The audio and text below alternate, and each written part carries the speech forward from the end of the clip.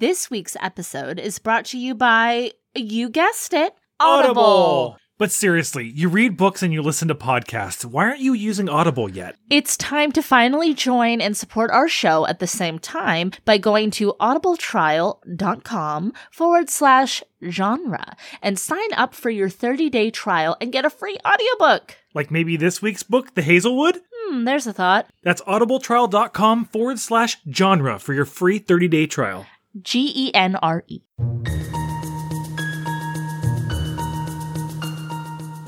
Weirdo bookworms unite! We want to share our love of genre fiction with you. Fans of horror, sci-fi, fantasy, and more can stop by as we chat about what we've been reading.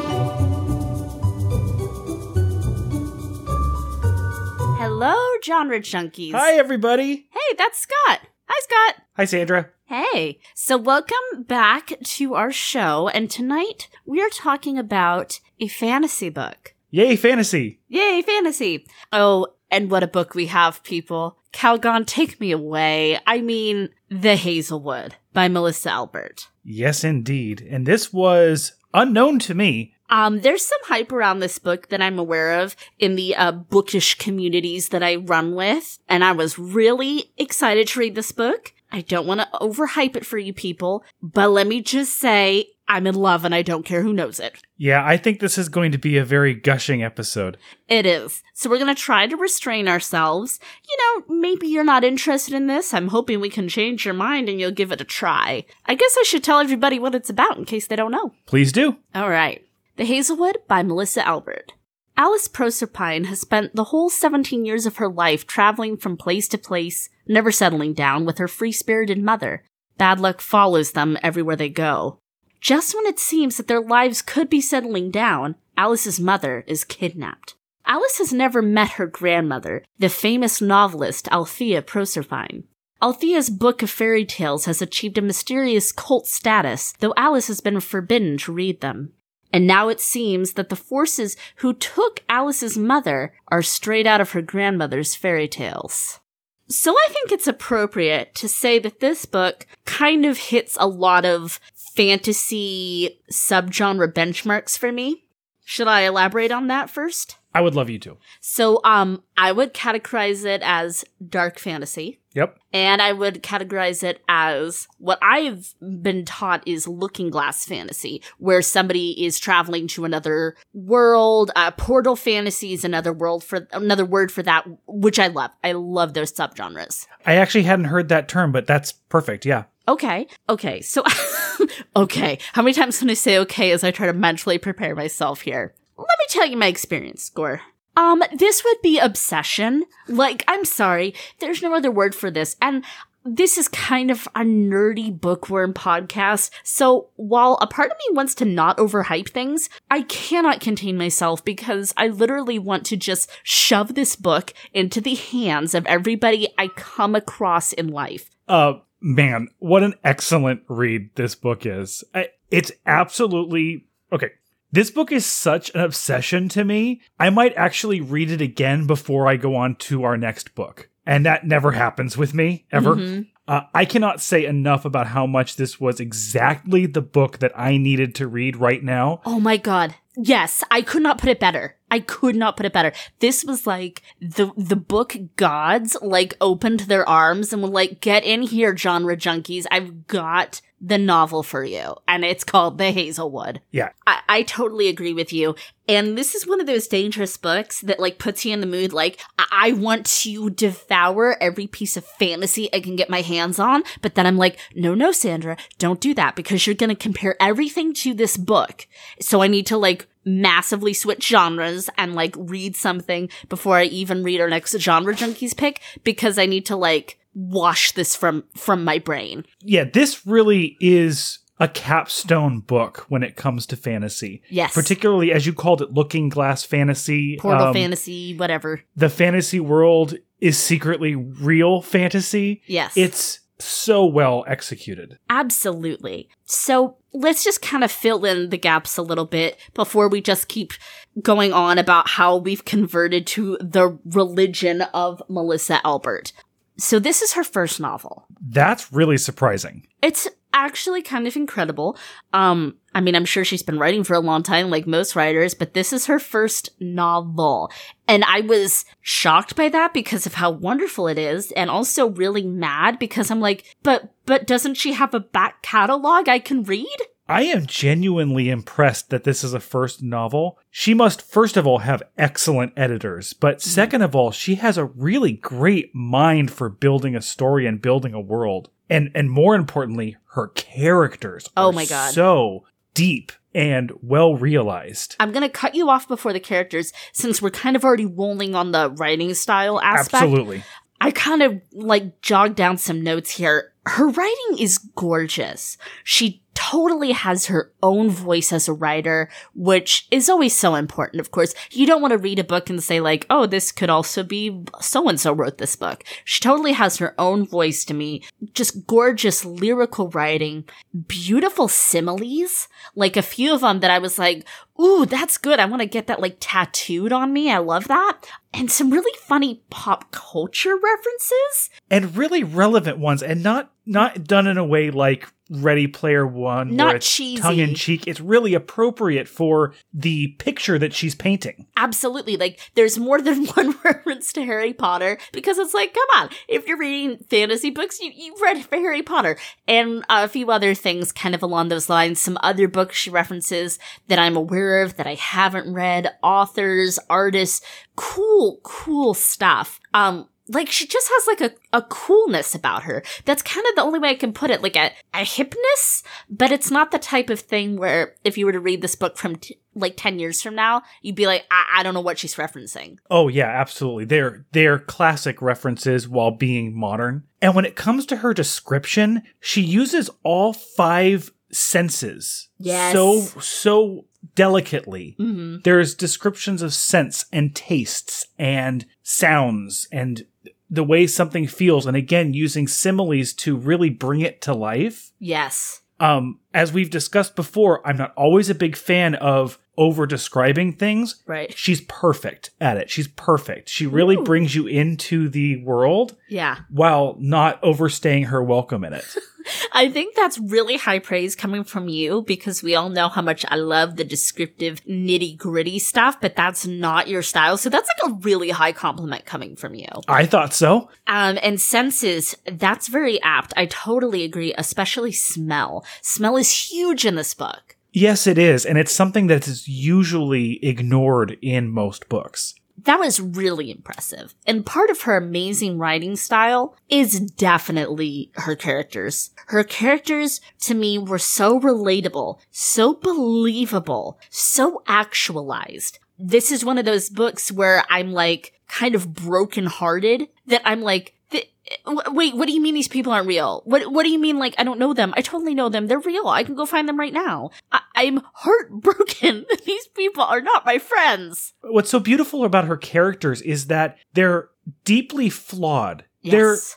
They're not unlikable. Even the most unlikable characters in the book, though, are human beings, and you see that in them, and they really truly become real people in this story. Every single person is a real person to me. And that's incredibly rare. Absolutely. That's something that, though I felt a connection with characters from other writers, this was the first book I've had in a while where I really felt a deep resonance with these characters. And it's like they spent the week in our guest room and we got to know them and we cooked meals together and we broke bread together.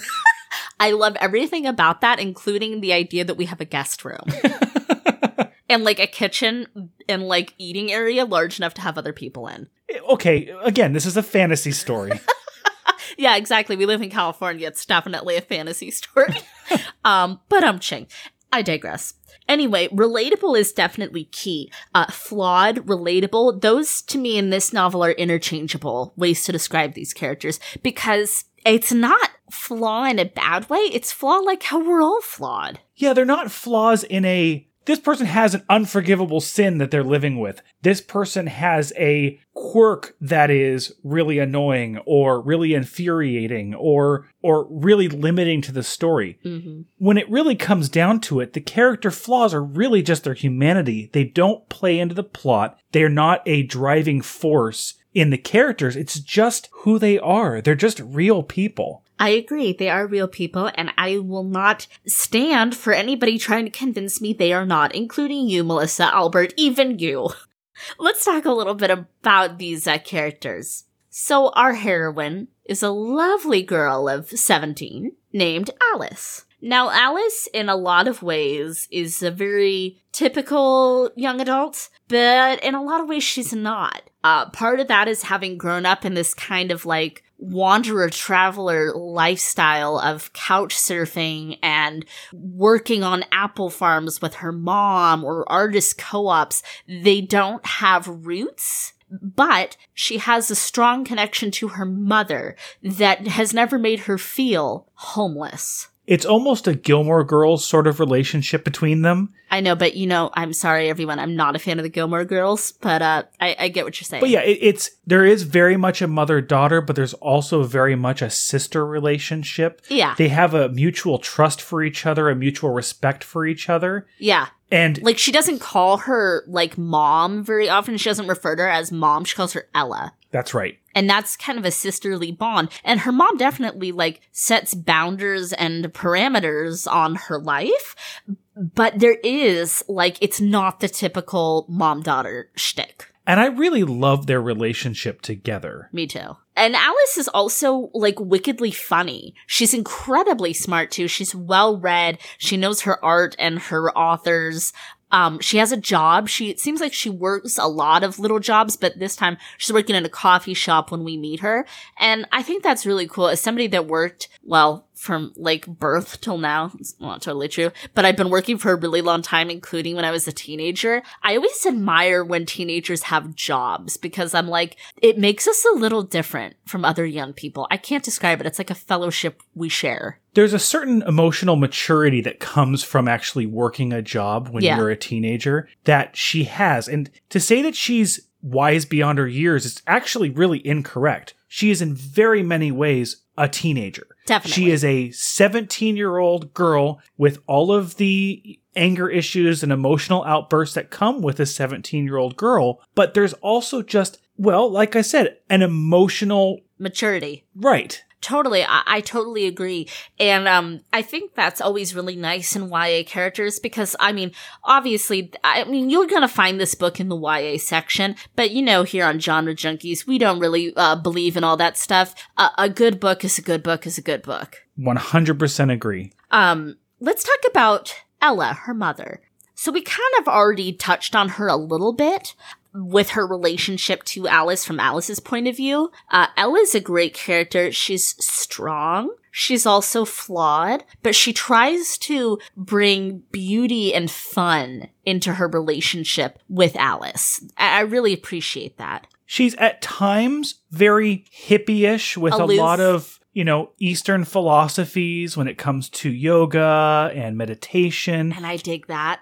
But at the other side, she is in a lot of ways a responsible adult holding down all of these jobs. She's a great mother and has, despite having to move constantly throughout their lives, has created a level of stability with Alice that I don't think many people could really accomplish. I totally agree. And I think that's, it's really beautiful, these moments that Alice tells us about that could have been scary. Really, her and her mom are basically drifters and homeless and just kind of going town to town, place to place where this bad luck follows them. But her mom always makes everything home. And she's always there for her. And they have a thing together where they always tell the truth. They don't lie to each other. Really, really cool. Cool lady, Ella. You're a cool lady. Now we know she's estranged from her own mother, Althea. I mentioned that in the synopsis. And obviously that is a huge point of both character development and plot in the book, that there's this kind of unspoken thing, this, grandmother and mother who is a celebrity of sorts, who they don't associate with. Yeah, they both have a lot of complicated feelings about that. Yeah. Everything you can imagine, feelings of resentment, feeling of desire, dreaming about that person, missing the past while never wanting to go back to it. There's a lot of just complications there. Oh, I so agree. I don't want to talk too much more about Ella. We're going to save some Ella.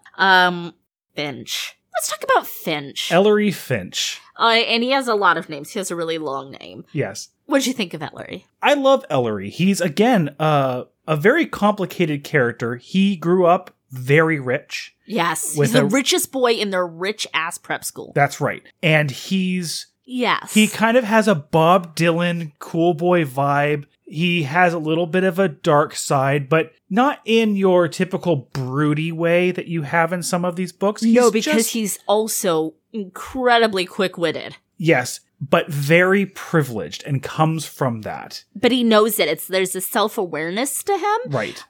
Which I think is always nice in a teenage character.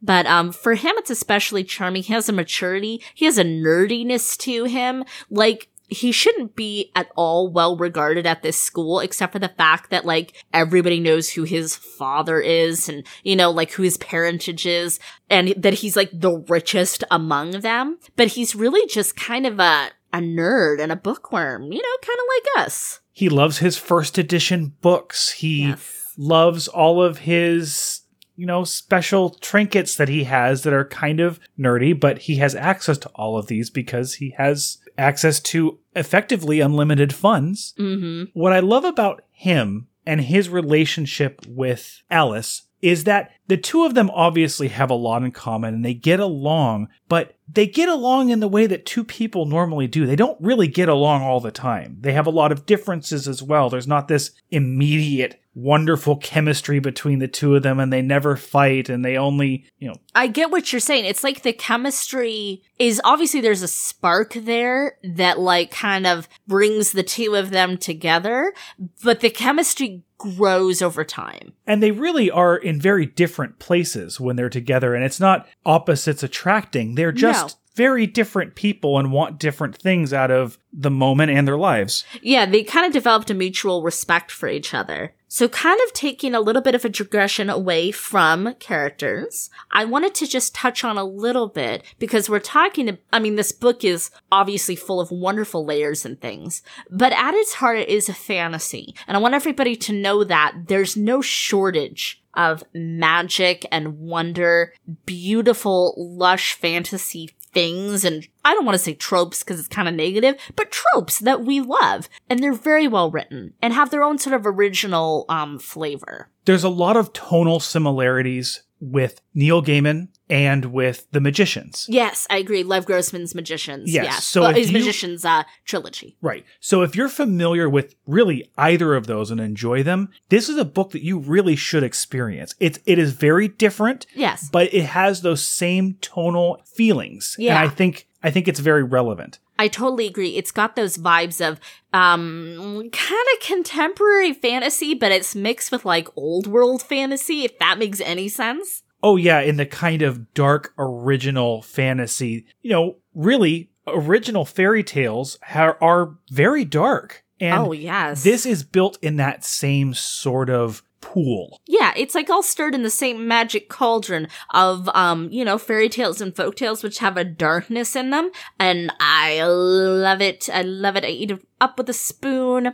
Let's talk about our appeals before we cut to our spoiler break. You got it. Mine is maybe a little optimistic, but I would say this is mass appeal. I don't mean to sound like, I know it's hard because it's mass appeal, right? But I really do think that this book could make a connection with a lot of different readers over a huge range of scopes and demographics, because it really touched me, and I'd like to think that it would have that ability to reach out and touch anybody. This book is so good. But I think that I'm a little bit less optimistic, and I have to say that this has broad appeal. That's fair. I have a lot of trouble, though, coming up with anybody who wouldn't enjoy it. Yeah. But there's an unrelenting darkness to the story that's not typically expected in a fantasy novel for the masses. Someone like us who's comfortable with the pre-Disneyed fairy tales are going to have no problem with this kind of a story, but it might be kind of an insurmountable shock to the masses. I totally get what you're saying. And we love Disney, by the way. We sure do. Oh, for real. But yeah, hearkening back to those old, darker fairy tale and folk tales, just keep that in mind when you're reading it. I don't think you'll have any trouble. Well, I really want to talk more about this book, but we're going to have to break open the spoilers to do it. Okay, everybody, go read The Hazelwood and then come right back. Enjoying the show? Please like and subscribe on iTunes. You can find us on Twitter and Instagram at Genre Junkies. And don't forget to visit the website, genrejunkies.com. Okay, welcome back, everybody. Let's talk spoilers. So, in case it wasn't painfully obvious from the first part of this podcast, Scott and I clearly freaking love this book. We've not talked about this at all until right now with each other. So when I finished this book, I cried, which is not totally unusual for me. I'm not a crier, but I've been known to cry at books before. I cried. There was just something about this book that just moved me to my core, and I found so absolutely beautiful and poignant to me. And I think part of that is the fact that there is a darkness to this book. It's not your typical fairy tale happy ending, but it's a realistic ending, with these beautiful characters. Now, I've done a little research, and it's, not a secret. Everybody knows Melissa Albert is writing at least 2 more books in this world. I didn't know that. Yes, I don't believe it is about Alice. What I have heard, it's about another character. I'm hoping Finch, but I don't know. And then something else that is, this is the rumor that I heard, is that the other book is going to be the Tales from the Hinterland, all written out. Okay, well, let me first say that I will be on the front doorstep ready to buy Tales from the Hinterland if that comes out. I'm not sure if I really want another story in this world. This book is just so beautiful on its own. I don't know if I want anything else expanding or spoiling on it. Oh, see, but the thing is that she's opened up these doors of endless possibility and endless worlds, and these characters that could really be anyone and do anything. I think there's plenty of source material in there. Kind of like how J.K. Rowling, Fantastic Beasts and Where to Find Them is kind of the same thing. Like, I don't necessarily need Harry Potter's tales anymore, but I want more of these familiar people and places. Well, the way I pictured her world, and maybe this is kind of more what they mean, but I'm afraid it's not, is kind of like Stephen King, where all of his stories really take place in the same world, but they're still very much their own stories. There's a connection, obviously. Yeah, a root. Yeah, but you can read one and read another, and they have nothing to do with each other. And obviously, if you read them all, you understand that there are connections. They all exist in the same multiverse, if you will. Yeah. You would honestly be able to explain it better to me than I will be able to explain it to our listeners. No, that's okay. I'm having fun watching you try to explain this.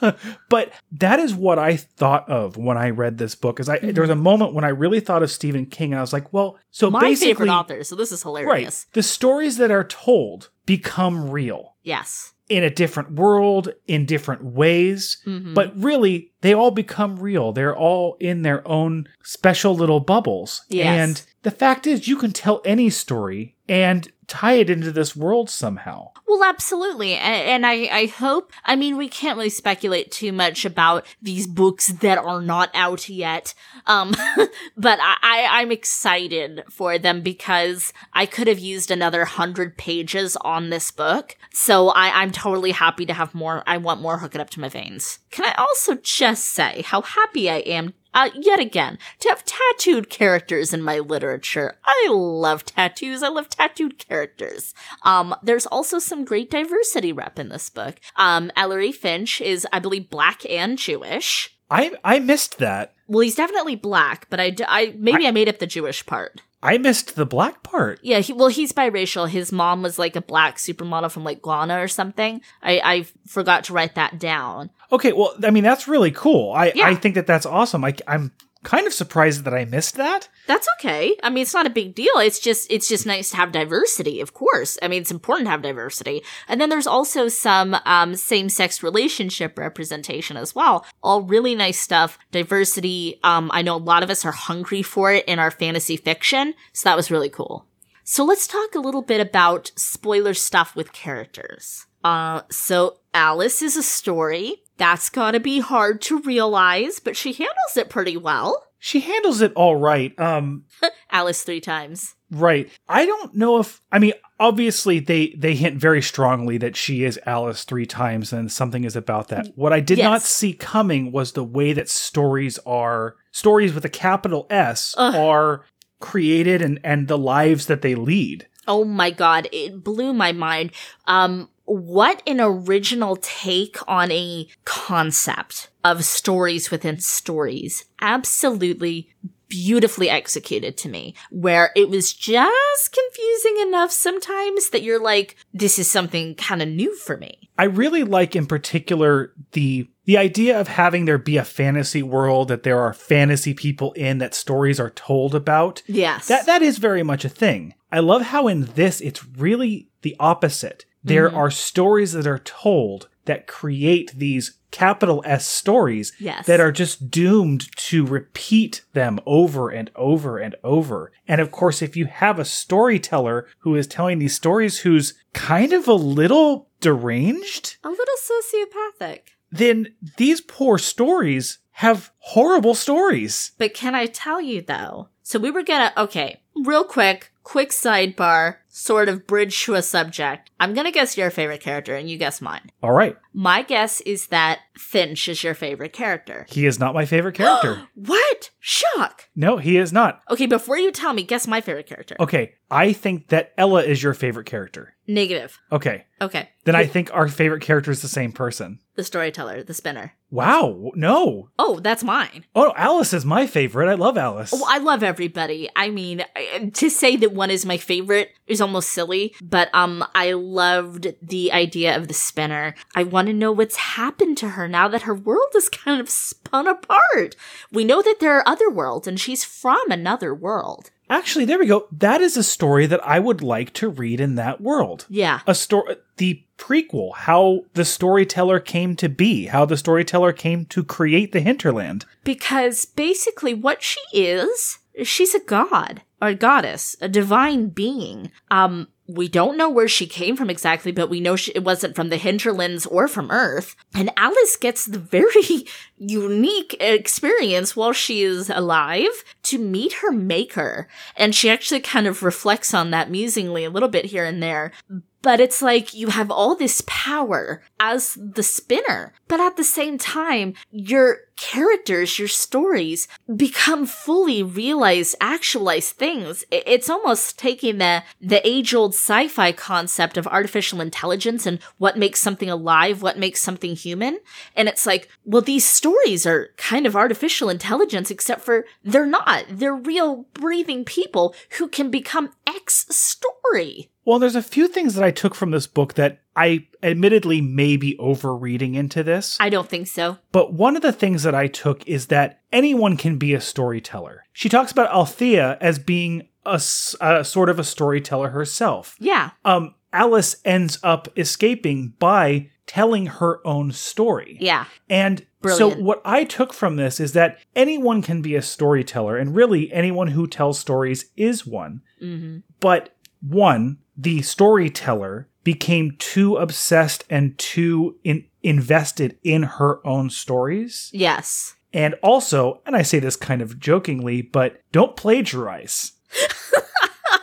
Kind of dovetailing off of that, what did you think about Althea as a character? I found her very sad, very compelling. Her and her relationship to her stories, her and Ella's relationship. It's really deep stuff when you really start to think about it. She is, in my opinion, the most tragic. She's created this personal hell for herself. Yes. Because of her obsession and her thievery. Exactly. And she destroyed like a world. Because of it, she ripped holes in it. And at the end of the day, she tries to do the right thing. She tries to exile herself. She tries to kill herself, but she can't. No. It is very tragic, and it's a fairy tale in and of itself. And they talk about Althea's stories. Well, obviously they're stories with a capital S. being kind of different than most fairy tales. They're similar, but they're different because there's no happy ending. There's no lessons. It's just this really tragic, spooky shit happens. Deal with it. That's right. And because Alice gets what she wants in the end. Mm-hmm. But that doesn't just make everything okay. There is no actual, and then they lived happily ever after. No, in fact, it's very realistic that her and these X stories get together for like a self-help group. It's almost like Al-Anon or something, where they're kind of helping each other work through this stuff, and it's really beautiful, and it's very believable. Stories Anonymous. Exactly.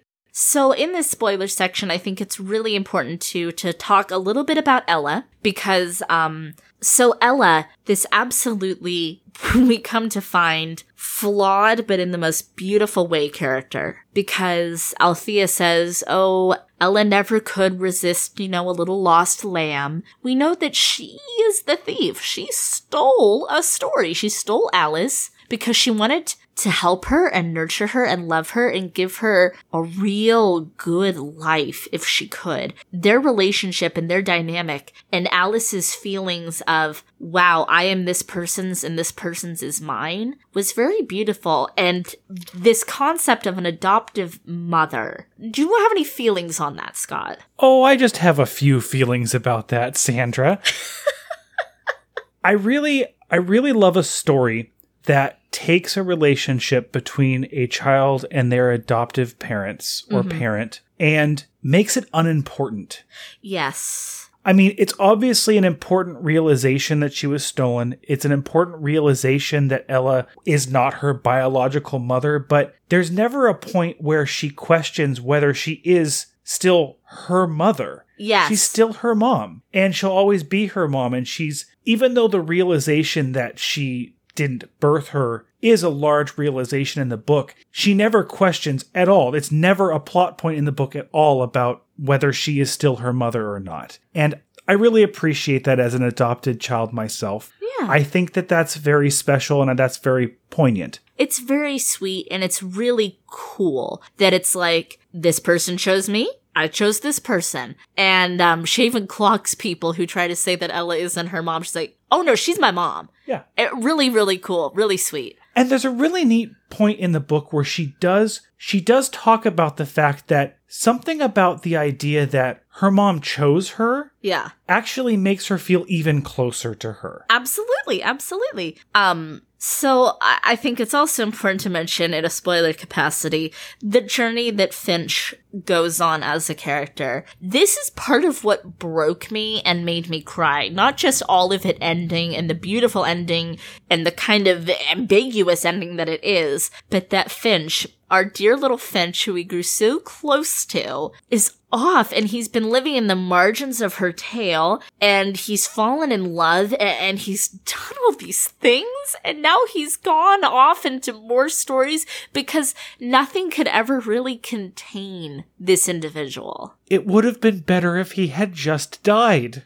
Right? Because now I'm like heartbroken. Like, I wasn't 100% positive that he was dead. Yeah. But I was prepared for him being dead. The book really does do a good job of making you think that the stakes are that high. Yes. And there wasn't like a whole, like, yes, you never saw the body, but there wasn't like a whole lot of hinting that he might still be alive. I warned him. But I was expecting him to either truly be dead. Yeah. Or for him to be alive and they would live happily ever after. I was not anticipating for him to then be 16 years older, have, well, in some ways moved on and made a life for himself and found someone maybe even. But at the same time, he cared so much about Alice that he made it his own personal mission to make sure that he would see their mission through and set her free. It's so beautiful, the depth of their connection and their commitment and their friendship to each other. I was also really moved that Janet, made it such a mission too, like to help her. And then it was really sweet to run into Janet and Ingrid in the real world too. With their passports. Yeah, which was really cute. I'm so happy that only 2 years had passed on the outside world. I was afraid of how long that was going to be too. I was expecting 20, 30 years. Yeah. Yeah. And I would not have been able to handle that. It probably would have caused me to have a nervous breakdown. So I'm glad that was handled well. Oh, she even runs into Audrey, her old stepsister, and she's grown up too a little bit. And I don't know, I thought that was really sweet. There's just a lot of things about this book that is sweet. That's the best word I can think of for it. If I could just say something about Audrey really quick. Sure. She's actually a really good example of how complicated and human the characters are. It would be really easy to just make her the evil stepsister, basically. Yeah. And while she is kind of vapid and very vain and doesn't really love Alice very much, the two of them still have a really good relationship, and at the end of the day, and it's not like a huge revelation, she is kind of a nice person. She's horrified about her father pulling a gun on Alice, which was very surprising, but even I don't really blame him for that. No, he's just freaked out and kind of dumb. Yeah, and she cared enough to answer her phone calls. She cared enough to answer some questions. Yeah. I mean, she definitely didn't come to her rescue. They didn't have that kind of a relationship. Audrey's not that kind of heroine. She didn't show up in Act 5 and suddenly she's part of the plot to break her out, but she's just still a good person. Yeah, I thought so too. She's at least real. She felt real. Right. So I don't know where these next books, kind of hinterland Hazelwood adjacent, are going to lead us. I'm a little bit torn into. The fangirl part of me wants my OTP, Alice and Finch to, find each other and everything. And then there's a part of me that's happy with them being on their own separate journeys. So, I don't know. I'm just really excited to see if these two characters are going to find each other again. And if there's something unrequited there, and if there's not, I'm okay with it. But a little part of me will, the trash can fire fangirl part of me will be a little disappointed. The fanfic part of me absolutely wants them to get together. But Alice comes out of there a different person. And he does too. And the people that they were at the beginning of the book, they are completely different characters. They're completely different people than what they were before. So they may not even really be compatible anymore. I don't know. That's part of the fun, I guess. I suppose. And I would disagree with you. I don't think they're completely different, but they're changed. They're definitely changed. Terribly changed. But obviously, their hearts are still the same because no matter what age you are or what you go through, I think your heart's always the same. I think that's actually one of the main points of this story. Yes, I would agree. You guys, this book is heartbreakingly beautiful, absolutely wonderful, funny, blindingly, staggeringly amazing, in my humble opinion. Not to overstate things, but I freaking loved it. So, I'd like to hear how many stories out of 5 stories you would give this book. I have a guess. 5 stories?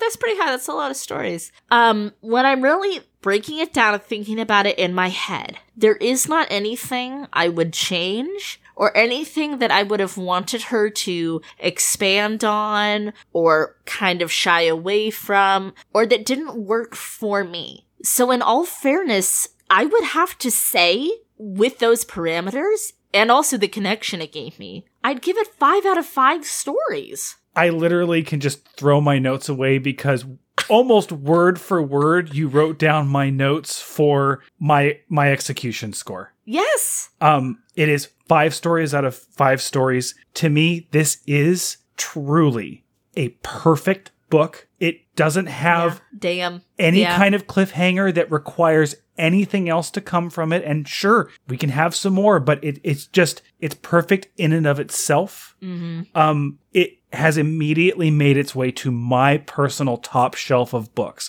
I don't pick favorites. I don't have a, top 10, but this is on my top shelf. This will be remembered and cherished by me forever. It's that good. It really is that good. I 100% agree.